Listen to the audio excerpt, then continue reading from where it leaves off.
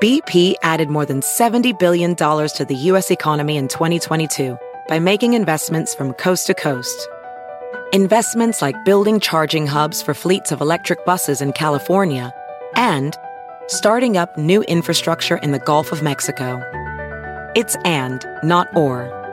See what doing both means for energy nationwide at bp.com/investing in America. Sometimes it takes a different approach to help you unlock your true potential. Capella University's game-changing FlexPath format helps you learn at your own pace and fit earning a degree into your life. From before you enroll to after you graduate, you'll be supported by people who are invested in your success so you can pursue your goals knowing that help is available if you need it. Imagine your future differently at capella.edu.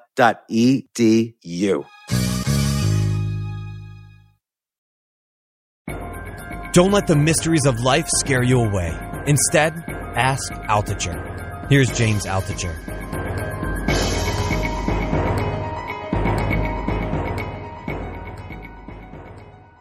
So Claudia, this is another Ask Altucher, but I really want to get down to the truth about diets. We've been doing paleo for how long now? 2 years, and then it goes on and off because I miss French toast. I have to say it. I just miss it. And then my yoga teacher says, no French toast. And I'm just going crazy. There's no joy in my life if I don't eat bread. And I know bread is no good. Do you have an expert that we can talk to? Well, also, I just want to mention also, we've been doing, we did for a while, Tim Ferriss's slow carb diet, which has a cheat day on Saturdays. But we would eat so much bread on Saturdays that we would be sick like till Tuesday. Or we would travel to Thailand and then off it goes. You gotta have pad thai in Thailand. So yeah, I do. So Ari Whitten, welcome to the show. Thank you. Happy to be here. You are the author of the book, The Low Carb Myth.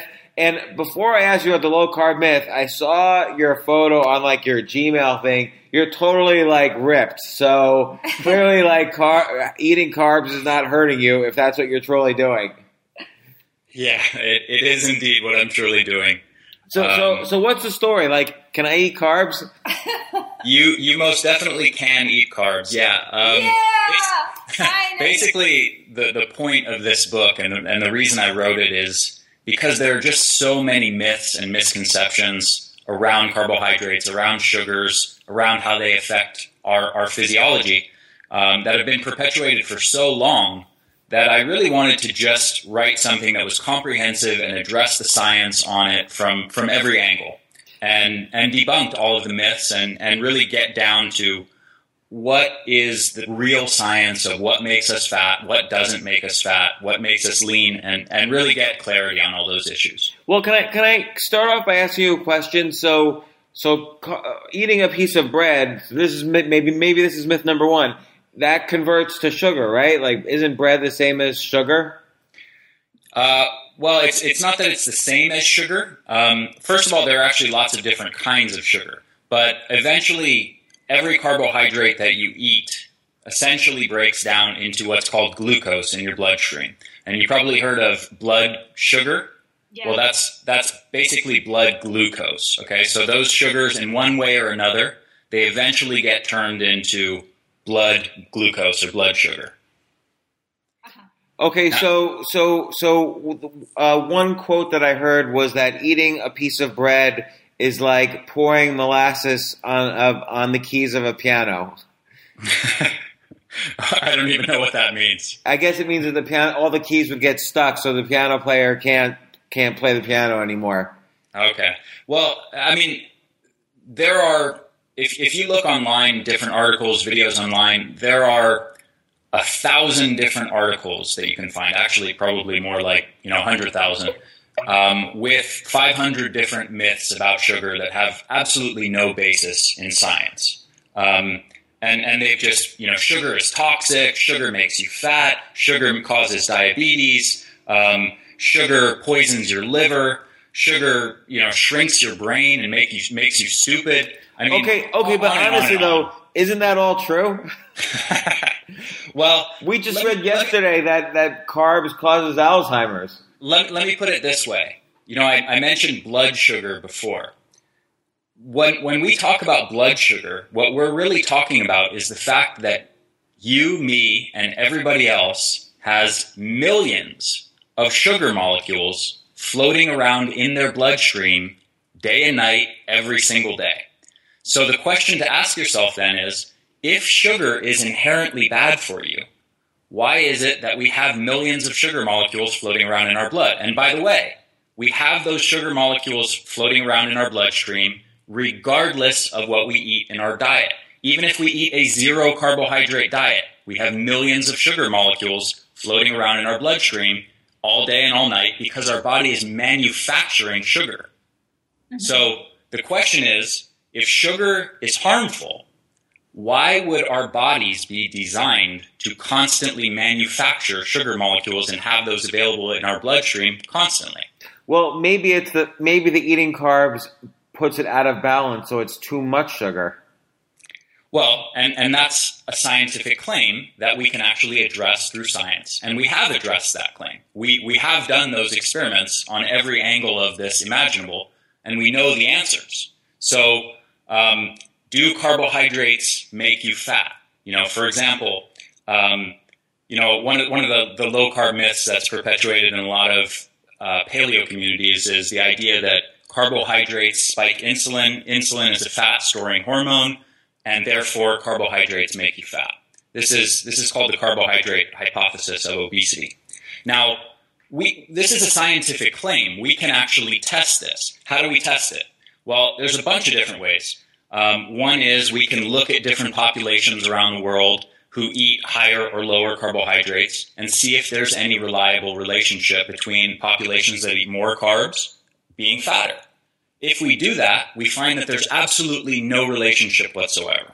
There are tons of populations around the world that eat way more carbohydrates than Americans eat and are lean and don't have an obesity epidemic. Okay, so that's one example, one way of testing the hypothesis. Another way, more rigorously scientific, would be to literally put people in a metabolic ward. So you put people in a hospital and you completely control their diet. Okay, so you take one group of people and you put them on a diet that's, say, 80% carbohydrate and 5% fat. You take another group and you put them on 70% fat and 0% carbohydrate. And you match those two diets for calories. Okay, so they're both consuming the same exact amount of calories every day, and you control every single thing about their activity levels and their calorie intake perfectly. Okay? And you measure what happens after 6 months. And we've done these experiments. Obesity scientists have done these experiments, and we know that at equivalent amount of calories, body weight does not change. Body fat percentage does not change. It doesn't matter whether your diet is 70% fat and 5% carbohydrates or 70% carbohydrates and 5% fat. Body weight remains the same. So, like I said, these are scientific claims, and we have to look to the science to get those answers. So that's very interesting when it comes to the weight situation. But when it comes to, for example, I've read that eating 2 slices of whole wheat bread is the same as having a Coke. Because the bread, the way that is processed today, it includes something like, I think it's gliacin or something like that is terribly for you. And so, for example, choosing a certain type of bread, like the Ezekiel bread that is mostly sprouted, is a choice that will not cause that chemical to enter your brain that acts as a glue. Is this true?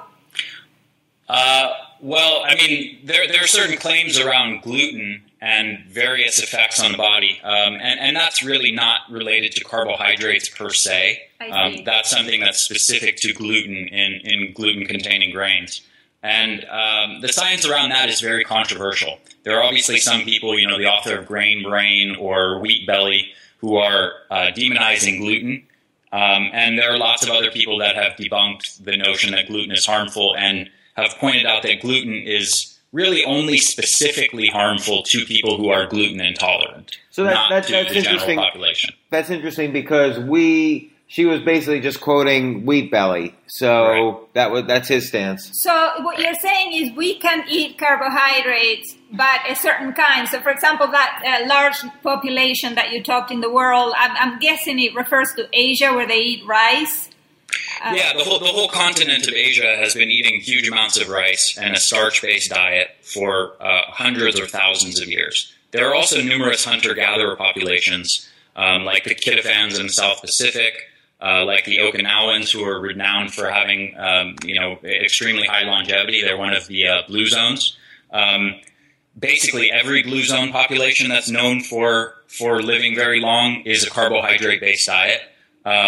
We have tons of other hunter-gatherer tribes, the Ute tribe, the Hadza, on and on and on, who eat diets that are predominantly root vegetables, fruit, honey. Some of these tribes eat absolutely massive amounts of honey, which is pure sugar. Right. And they are, without exception, extremely lean, not insulin resistant, and healthy by all measures. So, for example, if I had a bowl of Kellogg's with raisins, the brand Kellogg's with raisins, that would be a carbohydrate that is probably not so good because it's not plant-based, and rice is there. Where's the line?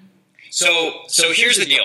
We can do lots of different experiments like the ones I described to you, like metabolic ward studies, where you measure calories perfectly and you take elements, you take, for example, let's do this one diet that is higher in starch. Let's do this other diet that's higher in fat.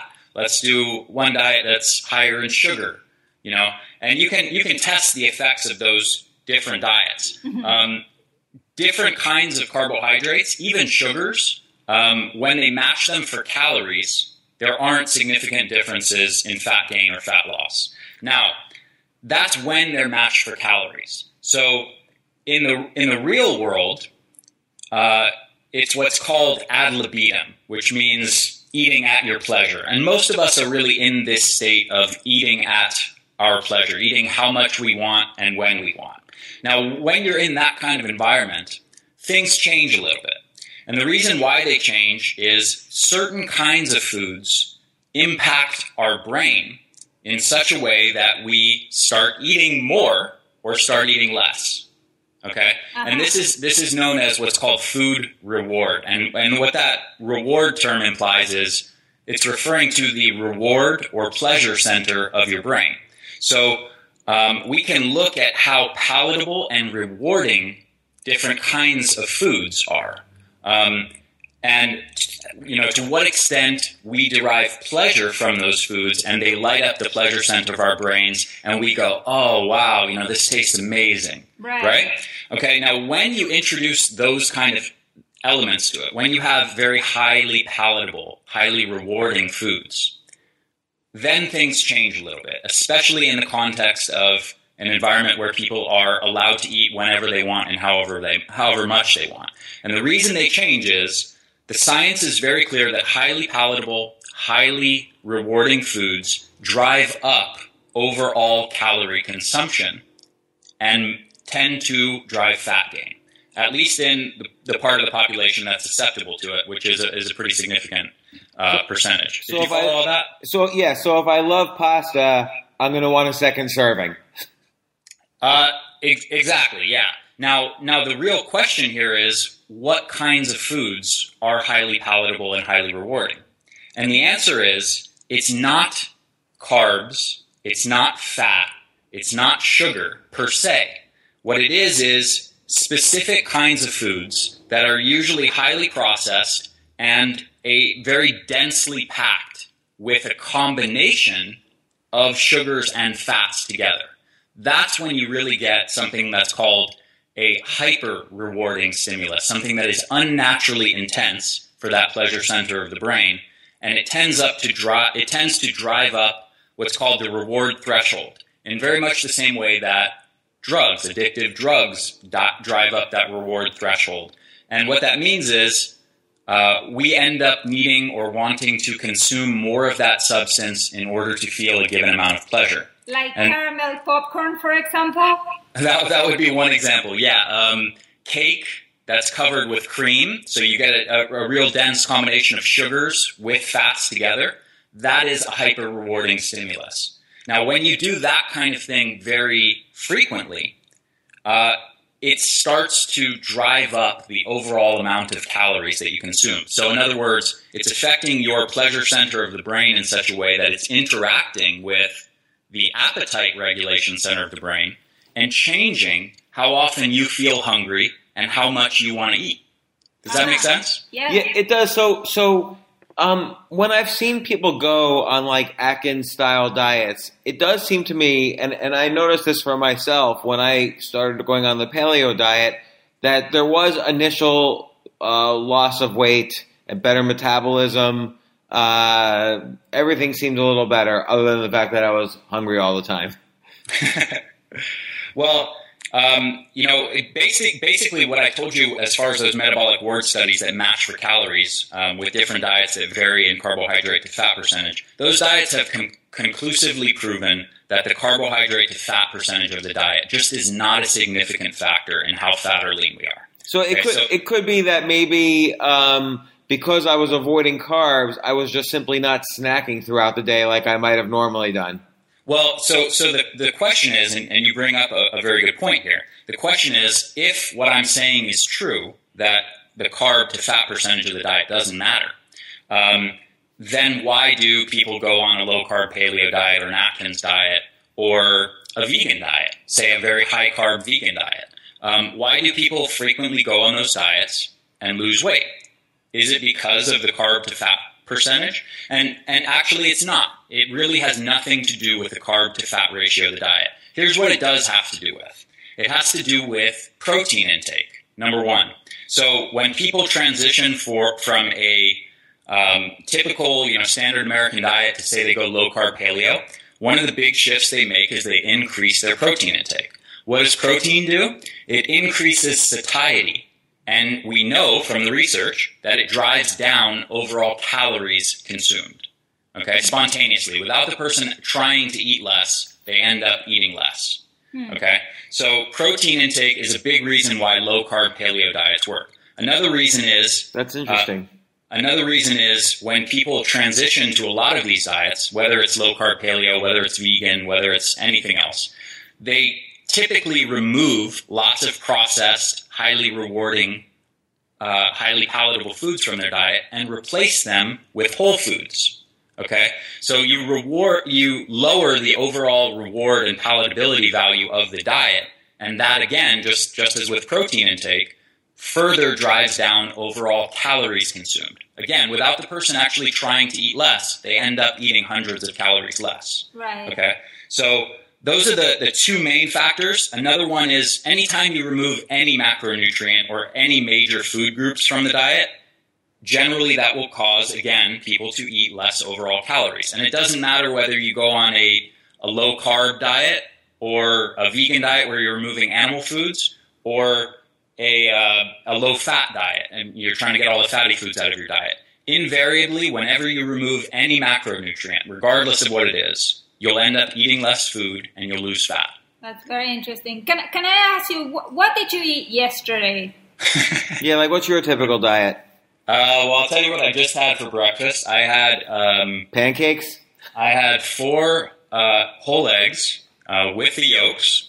I'm not a fatophobe either. And I had purple sweet potatoes with a dollop of sour cream on them. And nice. What else did I have? That's it, actually. Oh, I had a little cheese. Yeah, two purple potatoes, 4 eggs, and a little cheese. That was my breakfast this morning. Okay, and so that's high protein, right? But you didn't, not a lot of carbs, like just 2 potatoes. There's a lot of carbs in 2 huge purple sweet potatoes. There's this morning and most typical breakfast for me, I have at least 100 grams of carbs on most days. Usually I'll have a bowl sometimes I'll have a bowl of either oatmeal or teff with some yogurt, some goat milk yogurt or something like that. But yeah, usually breakfast, 75 to 150 grams of carbs, somewhere in there. And what about lunch? Lunch, usually I will have potatoes or, let's see. Just like a platter of potatoes. I love potatoes. Well, oftentimes I make French fries, so I'll not real French fries, but I have a French fry cutter, and usually I'll just throw them in the oven and bake them. I won't fry them. What kind of oil do you use when you put them in the oven? I rub them down with a little coconut oil and then salt them a little bit. Okay. So I'll have something like that, and then maybe I'll have some tuna or some scallops, sometimes white rice, things like that. Okay. Okay. Do you eat bread? I do. I do have some sour bread. I have some sourdough bread every once in a while, and I enjoy sourdough. I'm not a huge fan of bread. I find that I do better with root vegetables like potatoes and fruit, and I base my diet around those more than grains or bread. But I certainly have bread or pasta occasionally. So what about for dinner? For dinner, usually I will have. After my workouts, usually I'll have a giant thing of either white rice or French fries or a big, fruit smoothie or something like that. So not a huge. Oh, sorry. Go ahead. And a significant protein source, or I'll have a really giant bowl of white rice with raisins and milk and maple syrup, something like that. So not a huge dinner though. It's not like you're going to have like a porterhouse steak and then French fries. I eat a lot. To give you an example, in any one of my typical meals, I might eat as much as as many carbs as some low carb people eat in an entire day or an entire week. Now, my overall calorie intake each day is somewhere in the neighborhood of probably 4,500 calories. So that's about double what like the recommended calorie intake is. Why do you think your metabolism can handle that without gaining weight? There's no universal recommended calorie amount. There is an average calorie amount that's taken in by Americans who are generally pretty sedentary. If you look at elite athletes, say Michael Phelps, he eats over 10,000 calories a day. Wow. Now, why isn't Michael Phelps gaining weight? But he swims like 20 miles a day. Well, that's the point is that's what happens when you're a more active person and you're using your muscles actively during the day. The more active you become, the higher the baseline level that you're regulating what's called energy flux, which is calories in, calories out. But it seems like you have to exercise a lot, though. Like, let's say you do an hour of exercise. You might only be burning off 100 calories, not that much. An hour of exercise, depending on what you do, might burn 400 or 500 calories. But I actually agree with you, unlike probably a lot of people in the industry. I happen to agree with you that exercise by itself is not enough. I'm a big advocate of something called NEAT, which stands for non-exercise activity thermogenesis, which in simple terms is really just making efforts to be active with gentle movement, not hard exercise or anything, but just gentle movement throughout the day. As an example, I work at my computer writing a lot throughout the day.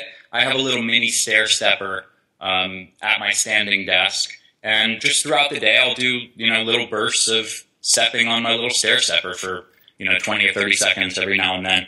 And at the end of the day, little efforts like that can actually make huge differences. It can be the difference between, depending on how active you are, it can be the difference between 1,000, 1,500, or even 2,000 calories a day.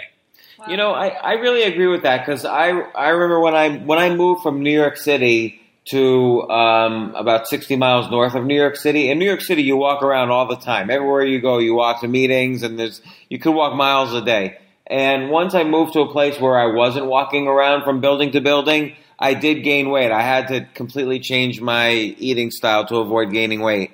Yeah, and there's a slippery slope here because oftentimes people will experience something like that and they notice they're gaining weight and then they respond to it by thinking, oh, I need to eat less. I'm eating too much. Okay? And so they start eating less, and then as a result of eating less, you probably feel lower energy and you have even less of a drive to go out and be active. And if you keep going down that, that cycle, that slippery slope, eventually you train your body into regulating energy flux, that calories in, calories out. You train it into regulating that at lower and lower levels. Okay, now think of that in contrast to what I just told you about Michael Phelps, right? This is somebody that's regulating energy balance at a very, very high level. Okay, so 10,000 calories in every day, but the guy's got abs, right? He's very lean, he's not fat.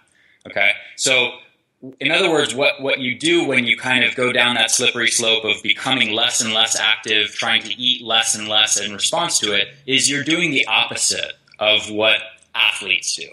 Athletes train their body to take in more and to burn more fuel and be more active, right? And a lot of people make the mistake of going in the opposite direction.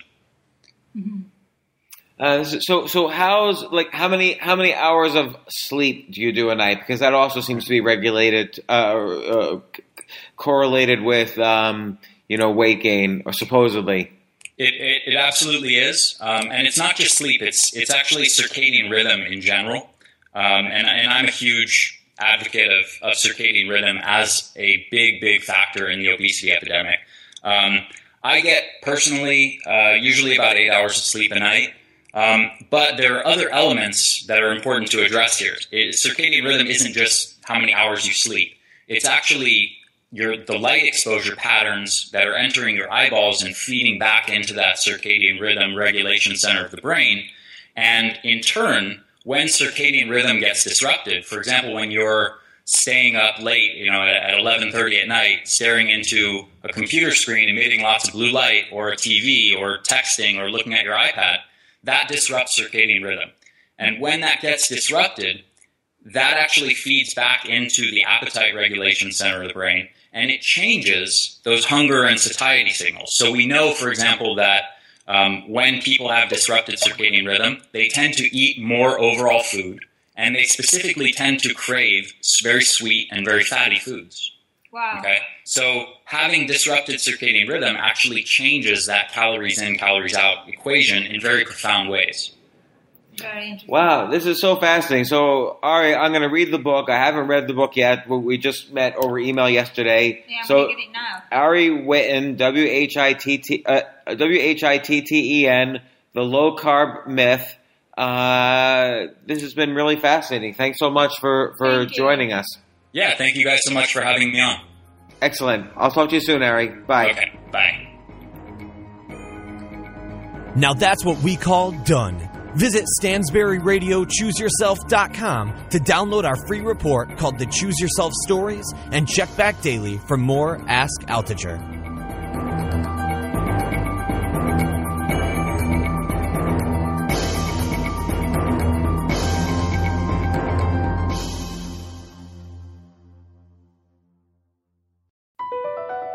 Across America, BP supports more than 275,000 jobs to keep energy flowing.